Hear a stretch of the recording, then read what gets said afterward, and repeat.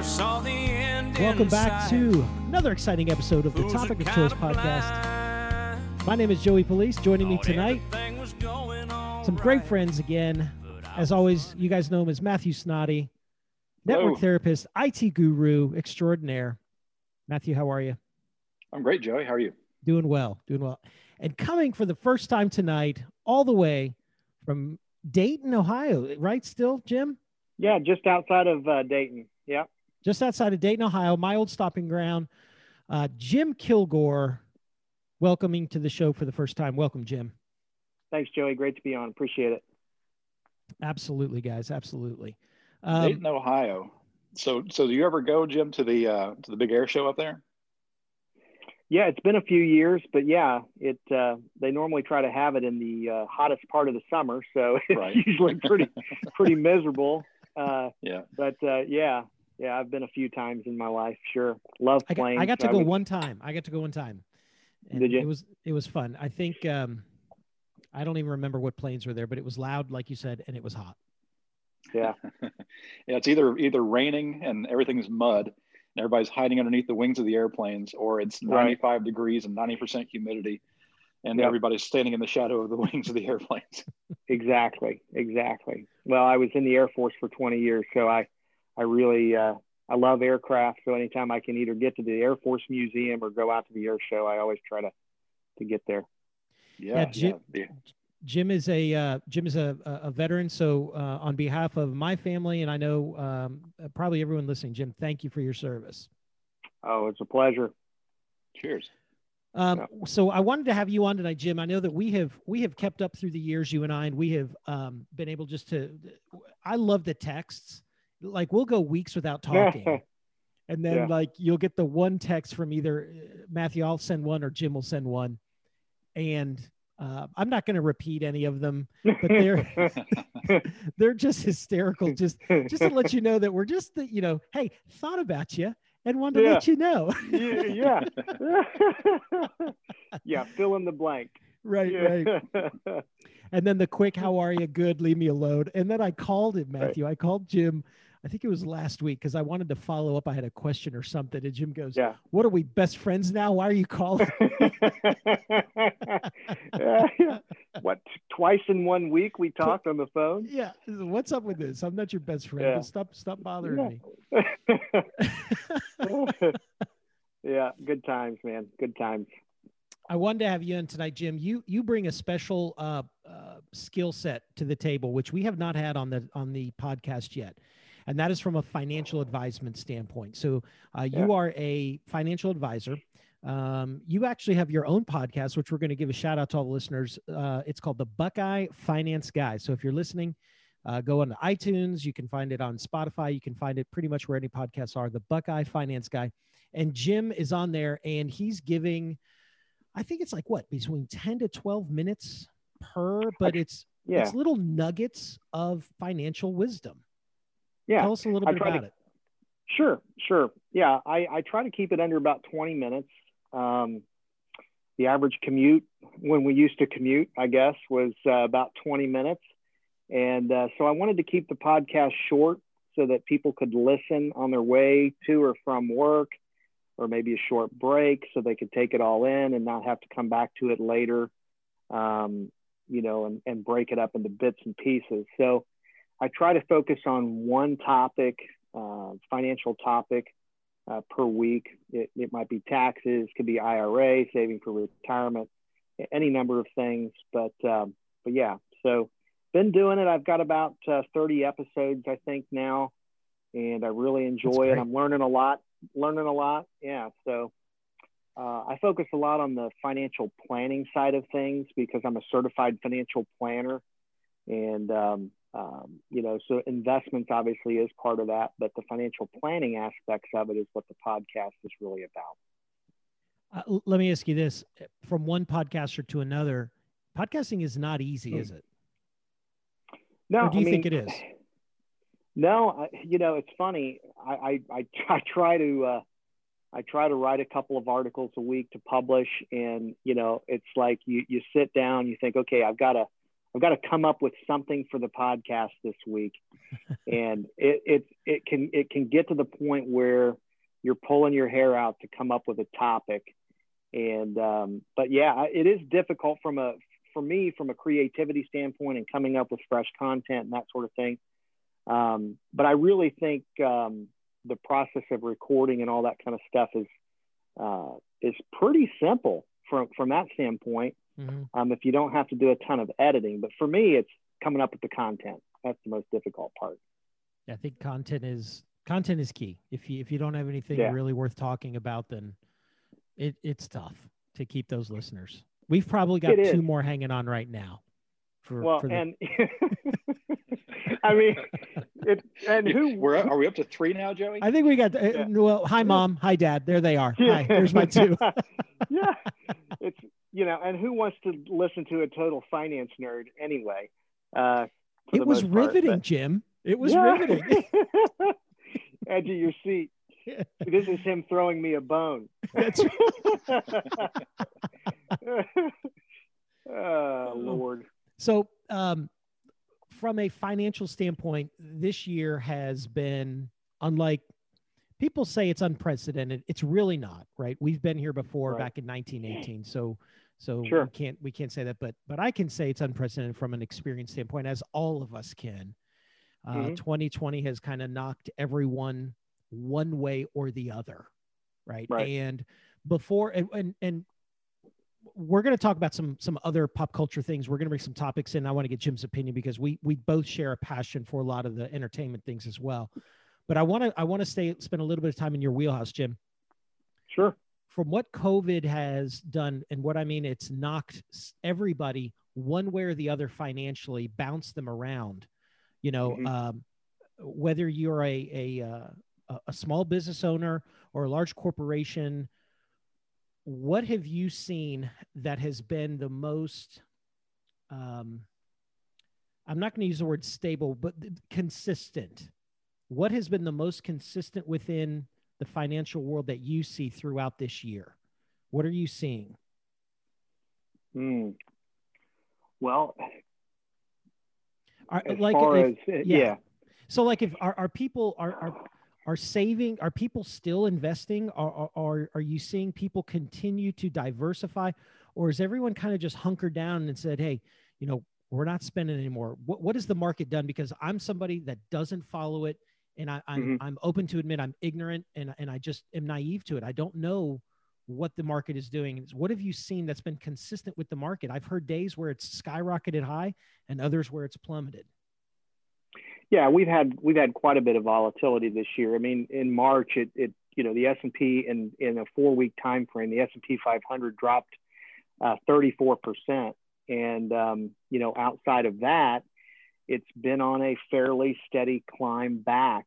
I think the job market bounced back quicker than most people anticipated. And, I have a lot of different friends and a lot of different parts of the economy. And for instance, the construction trades, those folks can't hardly keep up with demand. Yeah. I mean, building trades, construction, that part of the economy didn't miss a beat. I think what we did see that was unique to 2020 were, the careers that people thought, oh, go into the medical career field, you'll never be laid off. I had clients that were master's level nurses that were laid off because they worked in dermatology, or they worked in, plastics. I mean, so, the electives, it's like, they shut down surgery centers and those sorts of things. I think, so from that standpoint, COVID showed us that, gosh, the conventional wisdom of go to college and get a college degree and get into medicine or get into something like that, you'll never be unemployed, was turned on its head, because I have a nurse that is a client of mine. She finally just went back to work, was laid off for 9 months, furloughed for 9 months. Wow. And so there's been some of that, but from a from an investing standpoint, I think, there's two kinds of people that are hunkering down and they're not spending any extra money. They're trying to save and kind of cordon off their household finances. And then there were people that saw a buying opportunity because the market had really been flying high for about 11 and a half, 12 years from, the bottom in 2008, 2009 that had some money sitting on the sidelines. And so they decided to jump into the market, and it was good timing for them. They're up 25, 30%. So those were the two things we saw. Matthew, you have been an entrepreneur pretty much the majority of your professional career. And I know you spent early in your career, small amount of time in corporate America, but you went out on your own at a very early age and built your company. Network Therapist has just celebrated 20 years. Is that correct? Yep, that's true. Yep. 20 years in business. Congratulations. Yeah, absolutely. And as an entrepreneur, from what you've seen, how did the pandemic from a business standpoint affect your company? Meaning, did you see companies pull off? Did you see a lot of them invest more? What did you see? The companies that I deal with are very diverse, covering all, anywhere from healthcare to architects to engineers to manufacturing. So my client base, a good portion of them were labeled as whatever they were calling it, mission critical or essential. That's what it was. They were essential businesses. And so those businesses, not a whole lot changed for them. And so because not a whole lot changed for them because of the services that I provided, not much changed for me either. So I saw some of the smaller companies, trail off a little bit, but then that's the nature over 20 years. You see companies come and go, and you see smaller companies have good years, bad years, good months, bad months. So it definitely, it wasn't as huge of a hit as I originally thought it was back in February and March. And getting back to the investing just very briefly, I did have a small investment account that I just had play money, a couple of $1,000s that I was, just kind of buying, stocks and seeing how that they would do. And if it made money, great. If I lost money, it wasn't a big deal. But as soon as the pandemic hit, I pulled all that money out. And I don't know whether that was a good idea or not, but I was like, I realized how conservative I was at that point when it came to investing. Once it looked like things were really going to turn bad. So when you say you had a small little slush fund for investing, is it one of those where you're getting online, the whatever.com or the app, and you put some into it and you're just kind of watching it? Yeah, it was a Robinhood account. And okay, so, I had a few, you can just, buy and sell really easily on that. And so, it was just play money that I'd put money in over a period of time. But man, it scared me. And that has nothing to do with any of the other, longer term stuff like the retirement accounts and the kids' 529 plans and stuff like that.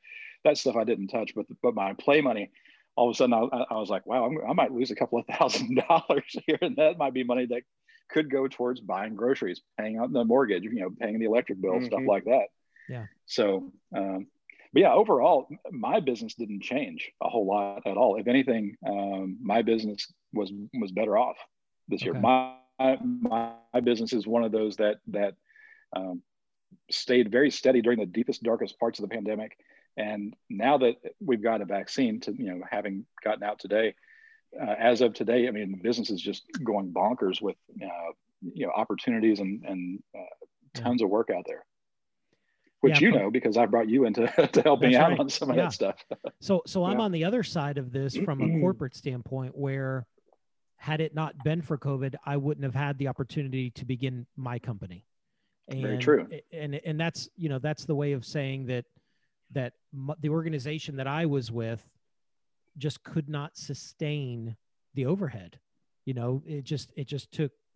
was taking too many hits. And, where at first I thought, this is really going to be tough.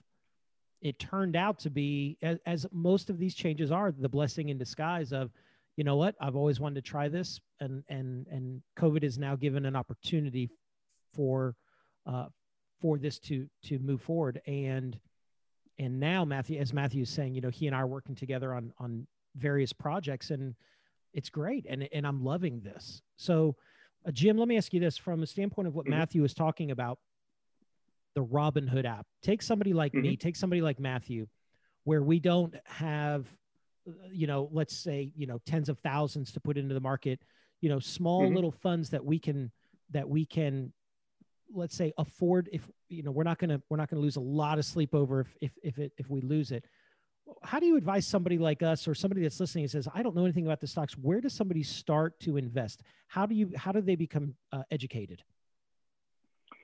Sure. Well, one of the places you can go to get a ton of information on investing and that sort of thing is a site called Investopedia.com. Okay. And they have a tremendous amount of content there on investing and saving and that sort of thing. One of the things I encourage, and I just finished a book recently and published it, and that's one of the chapters in the book, is essentially taking someone who wants to start saving and building a savings and investing program on an automatic kind of basis. Whether they do that through Robinhood or one of the other online platforms, it doesn't matter. But there are a lot of low-cost exchange-traded funds, ETFs. I'm not sure if your listeners have heard of ETFs or not, but it's essentially the new version of a mutual fund. And an ETF is traded on the stock market much the same way as just a regular stock. And so you can buy shares of the ETF. They have many of them have very, very low expense ratios, and you can set up an automatic, buy sell order. And so if you're depositing money into this account on a regular basis, and then you're just kind of dollar cost averaging, you're buying a set number of shares each month in that ETF. It's a great way to get started. It's a great way to accumulate, a nice stash of money, whether that's for retirement or for some other investment purpose. What I see a lot of is I see a lot of people that miss out on opportunities for either buying into a business or investing in a rental property or expanding their investment horizon because they don't have the investment capital. And this would give you a great way if you put it in like a regular brokerage account rather than an IRA. It would give you the ability to stay nimble with that investment money and have that capital for an investment, whether that's in a new venture or Bitcoin, or I mean, you never know. If Bitcoin dropped to $8,000 today, I'd probably throw some money at it. Did it go that low? Because it was. Oh no. It was okay. Yeah, back some time ago. Yeah, back some time ago, it was down in the 7,000 range. But I didn't look at it today. But Wall Street has taken note of Bitcoin. And now that Wall Street is paying attention to it, there are all kinds of opportunities for investing in funds that invest in Bitcoin, funds that are investing in the blockchain technology, which is really taking a run now. So, there's an opportunity there. We're taking advantage of it, I know, at our firm. Matthew, do you do anything with Bitcoin? No.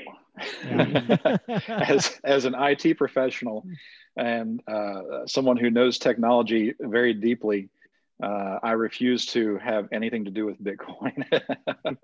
I'm curious. You're curious? I was curious. Yeah. I first learned of it shortly after it became like a thing. Yep. And I was much more interested in the technology and the coding and the software that was behind what created it, and actually seeing it as something big that was akin to an investment opportunity. Yeah. When you see a child grow up into maturity to be an actual adult, it's hard to ever see them as anything other than a child. And that's how I always looked at Bitcoin. It was always just this immature technology that it was cool, and then had some neat aspects to it. And I suppose that you could say that at this point in 2020, it's mature. But it's hard to get away from that, seeing it as it was 10, 15 years ago, and how, weird and how volatile it was. And I guess it's stabilized to some point now, but gosh, yeah, it had such huge swings, as you mentioned, when it would drop super low. And of course there's the joke that's been around for a while now, where I think it was Papa John's or Pizza Hut or somebody, one of these big chains, shortly after Bitcoin became a thing, they actually would accept Bitcoin to buy a pizza with. And I think that it was something along the lines of like 50 Bitcoins to buy, a large pizza. And someone bought a pizza with 50 Bitcoins, because at the time, 50 Bitcoins was, or a Bitcoin was about 50 cents. Looking at Jim's face right now, the eyes are huge. Sorry, man, go ahead. It's a delicious pizza. Well, and that's the joke, is that now that's considered $1 million pizza, because that so many Bitcoins were spent on that pizza.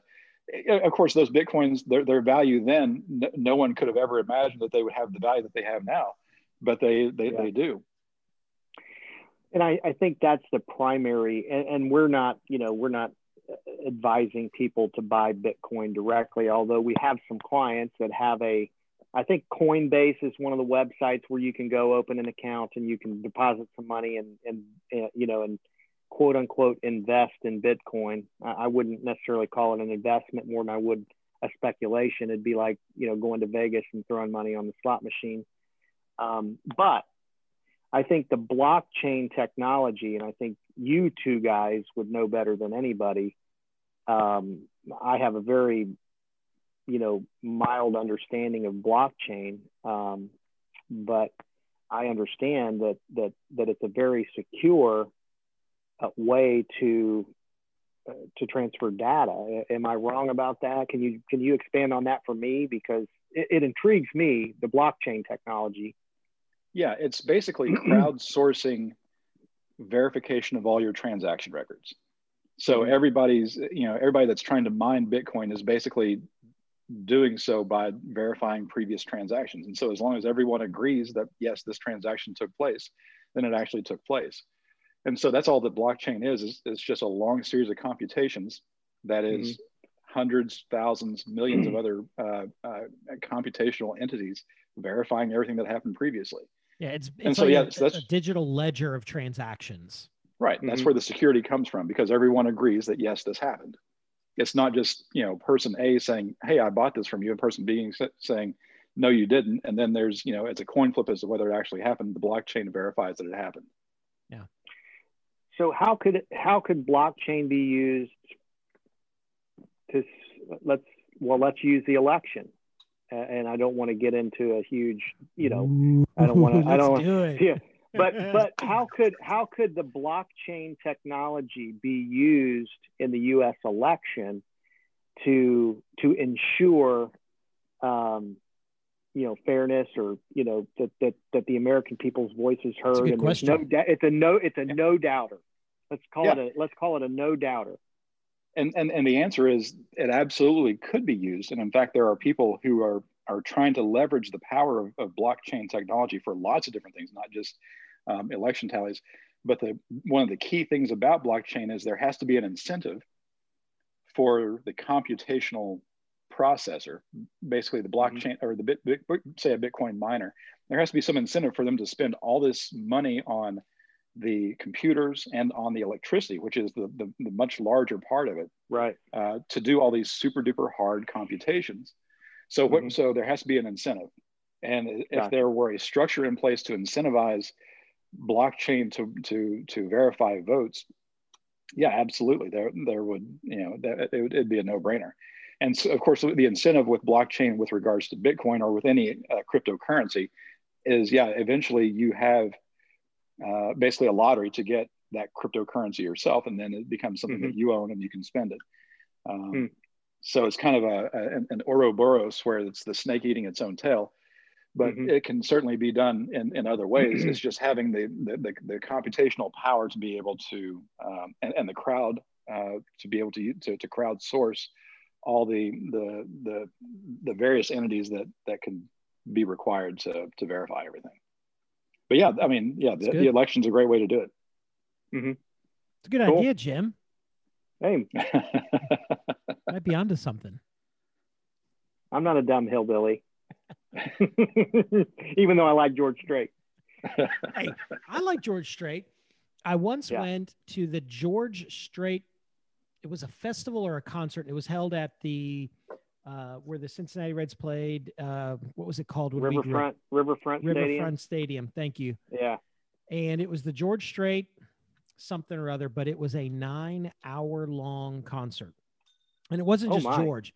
George was like the last person to play. Mm-hmm. And all throughout the day, you had all these country singers come up and stage. And I was not a country fan at the time. And I was going with someone at that point who was, and it was just a miserable day for me. But I remember George Strait coming at the end. So I've been a huge George Strait fan for many, many years. Obviously, it's hard not to like George. He's got, I don't know, 53 number one hits, I think, 54 maybe by now. But Laura, my wife, bought me tickets. Now, he's not touring anymore. He does these in-residence shows in Vegas. And she bought me tickets to go see George out in Vegas, and we went together. And oh my gosh, that was absolutely the best concert I've ever been to. And at his age, he sat out there and sang for 3 hours straight. And I love it. Fantastic. So let me ask you this, since Jim has brought up a great topic segue here, and because we brought it up, I want to ask you, because I have mine in my head, but I want top 2 or top 3 best concerts live. You have to be in there, okay, that you've ever seen. So, Jim, George Strait, is that number 1 or is that a top 3? Yeah, that's number 1 for sure. And then I've seen Brad Paisley, who is an amazing guitarist. That guy can play. He's an entertainer. He's hilarious. He's got a great sense of humor. Saw him at Riverbend few years back. And then I tell you who else I saw. I saw Keith Urban at the Buckeye Country Fest at the Ohio Stadium in Columbus. Is he legit? That dude is legit. I mean, he is another, talk about an absolute amazing guitarist. Keith Urban is an amazing, I mean, he's right up there with all the best guitarists you've ever heard, in my opinion. I've always written off Keith Urban because he's married to Nicole Kidman, the famous actress, and of course he's Australian also, so he's not an authentic American. He didn't come from the country. Yeah, but Australia has cowboys. But yeah, they have cowboys. But why doesn't he sing Australian country songs? Why does he have to sing American? Make the money songs? Like he can. About kangaroos and wombats, right. Wallabies. Yeah, yeah. Well, I tell you, I was not a Keith Urban fan until that concert, and because again, it was one of those deals where it was like a 2 or 3 day concert where they had Blake Shelton, Brad Paisley. I mean, they had everybody. And Keith Urban comes out right before, I can't remember his name, but he came out and it was the first time I'd ever seen him in concert. And I walked away from there a Keith Urban fan because he is an entertainer as well. Yeah. Matthew, what about you? Oh, best concerts? Yeah, just a couple that stick out. You're never going to have heard of any of these bands. I was just going to say, these are going to be very obscure bands, but that's okay. Hopefully we've got some listeners, which I don't know if I told you. We've got listeners now in Europe, all stretching as far as Japan. We have Singapore, we have Russia, we have the Ukraine, France, and Italy now. Oh, wow. Added. Well, so welcome. I can't say welcome in all your languages, but thanks for listening. Go ahead, Matthew. Zdravstvuyte. Okay. So second best concert I ever saw was a big name concert, and it was 9 Inch Nails in 1994. Okay. Which again has nothing to do.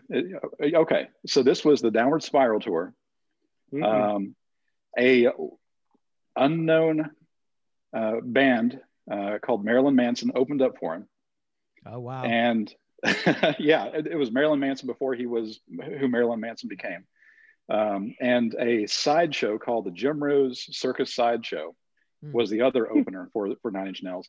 And Jim Rose Circus Sideshow was a group of people who had modernized the old Carney sideshow. So they did like just crazy stuff, running through the audience with chainsaws, and people it was a good family event, banging nails into their noses and stuff like that. So, yeah, you know, they had Mr. Lifto, the guy with the pierced nipples, who lifted up cinder blocks with them and stuff like that. Oh, so anyways, but that was the height. And I could go on. Yeah. Oh, yeah. And I've seen Jim Rose Circus Sideshow multiple times since then. But the Nine Inch Nails show, that was the defining show. I mean, Downward Spiral was a huge album. So that was the number one, or the number two concert I've ever been to. The number one concert is actually the concert that I met my wife at, which was here in Lexington at Masterson Station Park. It was called Lexapalooza. I don't know if you were even in town, Joey, at the time this happened. This was in, I want to say September of 1996. I was in Richmond. Okay. EKU. The headliner was a band called Republica. Okay. And they had a song called Ready to Go. And even if you think you've never heard it, if you've seen any of these, Gen X 90s movies, you've heard Ready to Go. You just probably don't know. And the co-headliner was a band called Gravity Kills, which was kind of like a Nine Inch Nails type of, yep, there you go. That's it. Keep talking. So Republica was the headliner. I met my wife at this concert. We've now been married for 20 years. And this song is it wasn't at our wedding, but it's the song that we always play as the song to remind us of when we got when we met each other. So the song is Ready to Go? Yep, Ready to Go. Yep. Yeah. I'm gonna turn it up for a minute. You haven't gotten to the you got to get it's getting ready to go into the break here, which is the chorus. And it might build up a little bit. It's a British song. It's 90s British electronica. There you go. Yeah, I can get into that. 1996. You're spot on. Yeah, love it. They were in Lexington in 1996. Our little fair city. Yeah, they weren't playing Rupp Arena. They were playing basically a field out at Masterson Station Park called Lexapalooza. And do you still have the ticket stub? I don't know. I was going to give you bonus points, but I have a lot of other ticket stubs. Fail. But all that to say, I could probably rattle off at easily another 30 or 40 concerts that my wife and I have been to of bands that you've never heard of, and it would just bore you to hear me talk about. Anything from PJ Harvey to Lords of Acid to Gwar to ChemLab to Gwar. Yeah. Gwar. I'm familiar. Yeah, I'm familiar with Gwar. I have seen Gwar in concert. Nice. But yeah, so you learned. I'm getting a little bit more behind the curtain every day, Matthew, working with you. So you get to see a little more of the wizard. I know, and I have to be careful how much I let you see, because I'm really worried I'm going to scare you off, because you really don't know the depths to which I go. But anyways, yeah, Nine Inch Nails and Republica, those are the top two. That's great. So my top three, I don't know if I can rate them just because they were just so memorable. I have always been a Dave Matthews fan, and in college, I think my record still is at 23 concerts. I went and saw him throughout those years and after. And that is crazy. I was a big, see if we can get, hang on. Oh gosh, you had to play it. Oh, heck yeah, I got to play it. So yeah, a huge Dave Matthews fan. So I saw him many times. And I remember just great experiences there and just great times with friends. So Dave Matthews, but then did you ever see him at River? I'm sorry to interrupt you, but did you ever see him at Riverfront in Ohio, in Cincinnati? Yes, I did. Was it in sometime in the late 90s, or about like 98, that would have been 99? Yeah. Every time he was there, I was there. I was probably at a concert at the same time as you, because I got dragged there and I was miserable. Yeah. With a bunch of yuppies like us. I was back. I was in the back sulking.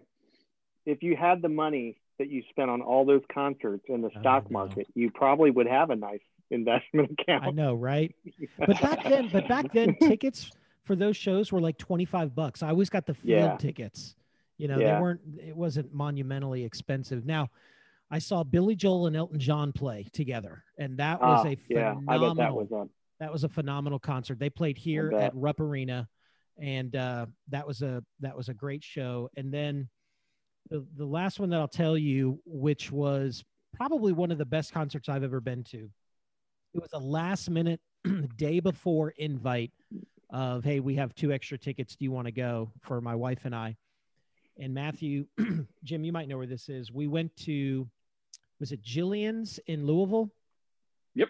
Or it was the Palace in Louisville. Yeah. That's the one that's got the blue walls and it's got like a really ornate. Yes. I saw Sheryl Crow there. So we went to the Palace, and who did we see but Prince? And it was live, and it was cool. Roughly 60 days right before his untimely death. Oh, wow. And it was just a phenomenal show. So, yeah. So, wow. Jim, that was a great segue into some concerts. So thank you for that. Hey, man. Worth the price of admission. That's right. So all 3 of us are Star Wars fans. I want to bring the last segment of the show into this realm, because we talked a little business, we're talking a little music. Now we're going to talk a little entertainment. Matthew and I know, as you can see, Jim, through the Zoom lens there, Matthew's obviously a huge Darth Vader and Star Wars fan. For those of you listening, Matthew has a basically like the 501st replica of a Vader suit right behind him in full gear. Wow. Yeah. I wear Vader. I used to wear it for about 10 years, and I had to stop because I got old and sweaty and stinky. Yeah. So I literally am not at the level you guys are with Star Wars. It's okay. You can admit it. I mean, I love it. I am man enough to admit I am not there. Well, first off, don't lump me in with Joey, because whatever level that I am at, Joey is that times 100. Right. So Joey's level of fandom. Yeah. So I think that we have a good tiering system here. We do. Yes, we do. I'm a noob. Yeah. And I'm about 10 above that, and Joey is about 100 above all of us. You guys are being unfair right now, because I'm just a fan like you guys. I may over criticize and be overly critical. Jim, I was telling Matthew through the Mandalorian episodes, I don't know if you've seen the movie or the show on Netflix called The Crown. John Lithgow plays Winston Churchill, and I find myself being more and more like him, like that character, in regards to what's happening in the Star Wars world right now, as we are over inundated with television shows that claim to be Star Wars, but they are just not reaching the mark. So before I give you any more of my opinion, give us and the listeners your view of The Mandalorian. Me? Yeah. Oh, okay. Yeah, I actually really enjoy it. I guess, I look at it. So I was 6 years old when the original Star Wars came out. Yep. And for me, The Mandalorian has a feel kind of like that original, the Star Wars that came out when I was a kid. At least when I watch it, it looks like that. And I personally, the boys and I, because I raised my boys watching Star Wars. You have 4 boys, right, Jim? 4 boys, 2 girls. The 4 boys, they grew up watching Star Wars, and so they're always texting me, "Did you watch the new episode of Mandalorian? It dropped last night." And normally it takes me a couple of days to get around to getting time to watch it, but man, we all like it here. I understand if there's opinions out there that are totally different than mine, but I really enjoy it. I think it's great that you're able to enjoy it for what it is, and it's an entertaining Star Wars show, and I love that. It's almost like, so I worked in the hospitality industry for about 9 years for a restaurant franchise, and I can't go out to eat anymore as a normal patron, because I'm looking at everything as an operator, or as whatever lens you put on when you walk in, right? I thought you were going to say you can't go out to eat anymore because it's a pandemic right now. That's true. True That's enough. True enough. Fair enough, Matthew. That too. But that's how I am with Star Wars now, is because I'm so overly critical. I need to just stop, and I need to just enjoy it for what it is, because The Mandalorian for me has, the first season, it was a Babe Ruth, knocked it out of the park. They killed it. I loved it. I thought they have really done a great job. And there was a podcast that Matthew and I did a couple of weeks ago of our review of season 2. And, Matthew you made a good point, and I'm going to let you kind of sum up what you thought it was doing, but they did have some redeeming shows, or these episodes, last 2 with Ahsoka, and now with Boba Fett. But Matthew, how you put it? Go ahead. Well, you're referring to my assessment of the first 3-4 episodes of season 2. Yes. Yeah. Which was, if you're familiar with The Legend of Zelda, the video game, The Legend of Zelda, you play a main character who has a main quest, but you have lots of opportunities for side quests to do all kinds of other things. A lot of them are very fun. A lot of them are very distracting, but none of those side quests have anything to do with the main quest. That was what the first 3 or 4 episodes of The Mandalorian season 2 were. They were just all side quests. They were just Legend of Zelda, go off and do something else, do it with people, or with beings, or with a goal that has nothing to do with what you're actually trying to do. And so that's how it felt.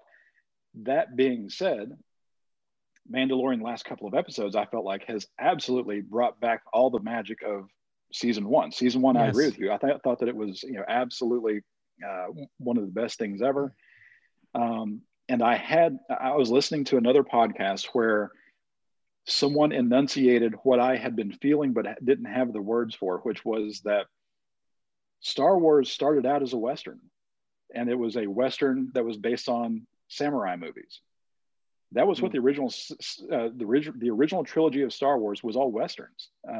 And now we've got The Mandalorian, and the Western is back. So we had the prequel trilogy, we had the sequel trilogy. We lost all that magic that was just simple stories based upon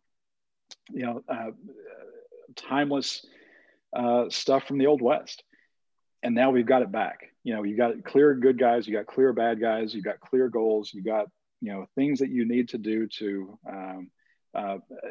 because they're righteous, or because they're good, or because you have a drive or a mandate.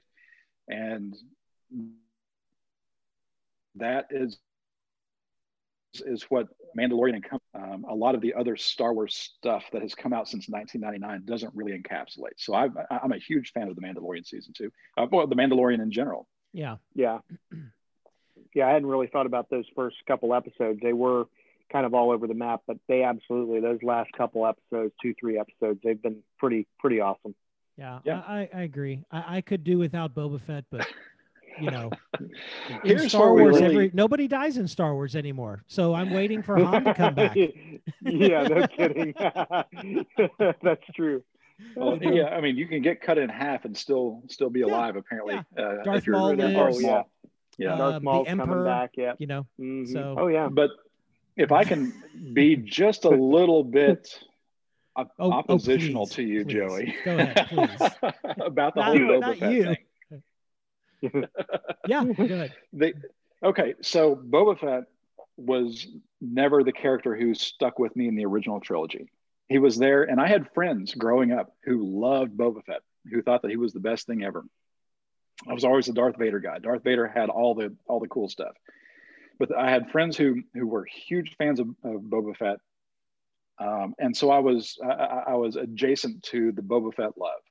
I never really felt it in the original trilogy. I felt like he went out like a punk. I felt like he was kind of played a little bit. And then when they re-released the original Star Wars trilogy and they redubbed his lines with Temuera Morrison, and they gave him that whatever nationality accent. Oh, I know. When they redubbed Jedi and Empire, they gave him the actor who played the Clone accent. Troopers. Yeah. New Zealand or something like that, right? Mm-hmm. And I was like, this is just terrible. Now that Boba Fett is back, he lived through the Sarlacc. He had the dinged up armor, and he didn't care that he was wearing, a Tatooine dress underneath all of it. He just put it on. He had his dad bod, and he started kicking butt. I really thought, this is the Boba Fett that I can see now why all my childhood friends loved him. This is what they had going on in their mind that I never saw. They put it on the screen. This is what Boba Fett was meant to always be. And I'm buying into it now. Joey, I realize you don't like the reintroduction of Boba Fett, but man, I'm really digging it. Look, I was the kid when I played with my Star Wars and G.I. Joes, because we didn't have digital media like our kids have now, especially the young kids. I told my kids I had like figures, like I'd go out and play, like really play, like Andy from Toy Story. When my characters died, I literally buried them in the ground to where my parents yelled at me. Jim, you know my mom and dad. They're like, you just got like 4 new figures. Where are they? I'm like, well, they died in battle. Yeah, but where are they? They're out back. We They're paid dead. good money for those. Yeah. My dad's like, no, go get them. You're gonna play with them again. I'm like, wash them off in the bathtub. So for me, that's been a tough thing, seeing Boba Fett come back, seeing all of these characters come back, because they're so loved. And it's just a matter of time. Mark my words. I'm going to say it on my podcast. Today's December 14th, 2020. It's a matter of time before Solo and Kylo Ren come back to life, and, everybody. So anyway, I still love Star Wars. I will always love Star Wars, but I am allowed to be cynical about it in my later years. You're too harsh on it. I am. I know. You've lost that joy of the little Joey who buried Star Wars figures in his backyard, and you have become so critical of it that you can't allow yourself to enjoy it. Matthew is 100% right, and I need to figure out how to get past this. This is a topic in itself, which we will address. Counseling, Joey, counseling. Tell me about your father.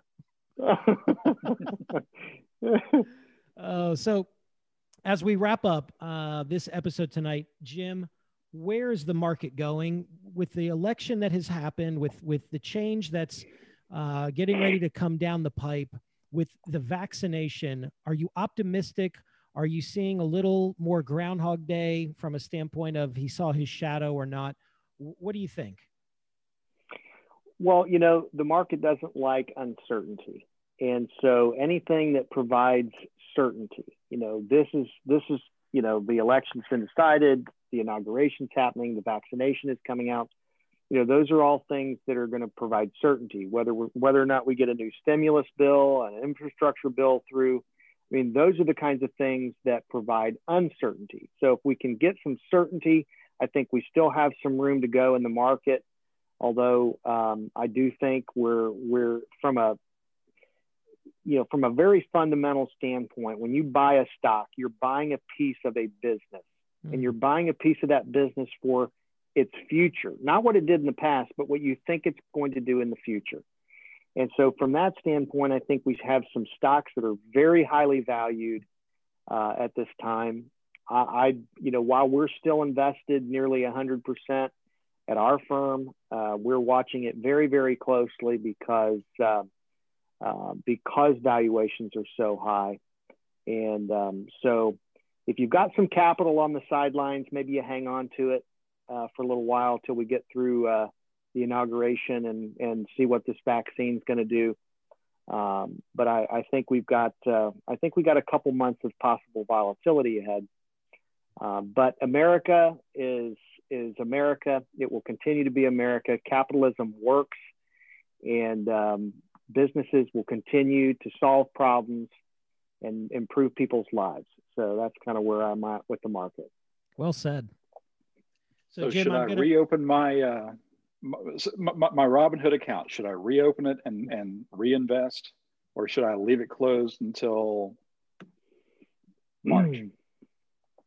Yeah, I think I would put some money in the Robinhood account, but maybe keep it in cash or a money market fund to find a pick your spots like a boxer. We see a correction, maybe we see a 10 or 15% correction, which, there's a 10% correction about once every year. And where we're at in the market right now, we could see a 10% correction, and that would be just like a normal Tuesday. So I wouldn't be afraid to invest now, but I would definitely pick my spots. Okay, great. Yeah. Guys, the podcast is called The Buckeye Finance Guy. Jim Kilgore, financial advisor, certified financial planner. Jim, you know that as you've been a guest on the show tonight, you do have to come back as a co-guest for more episodes. And we don't have to talk about finances, but we'll talk about other things, and would love to have you back if you're willing to join in. All right. Happy to come back, Joey. Thanks for having me. You bet. Guys, this is the Topic of Choice podcast. Thank you, Matthew. Thank you, Jim. And to everyone listening, don't forget to download, rate, subscribe, review, all that good stuff, guys. Have a Merry Christmas. We will be back next week. My name is Joey Police. Thanks.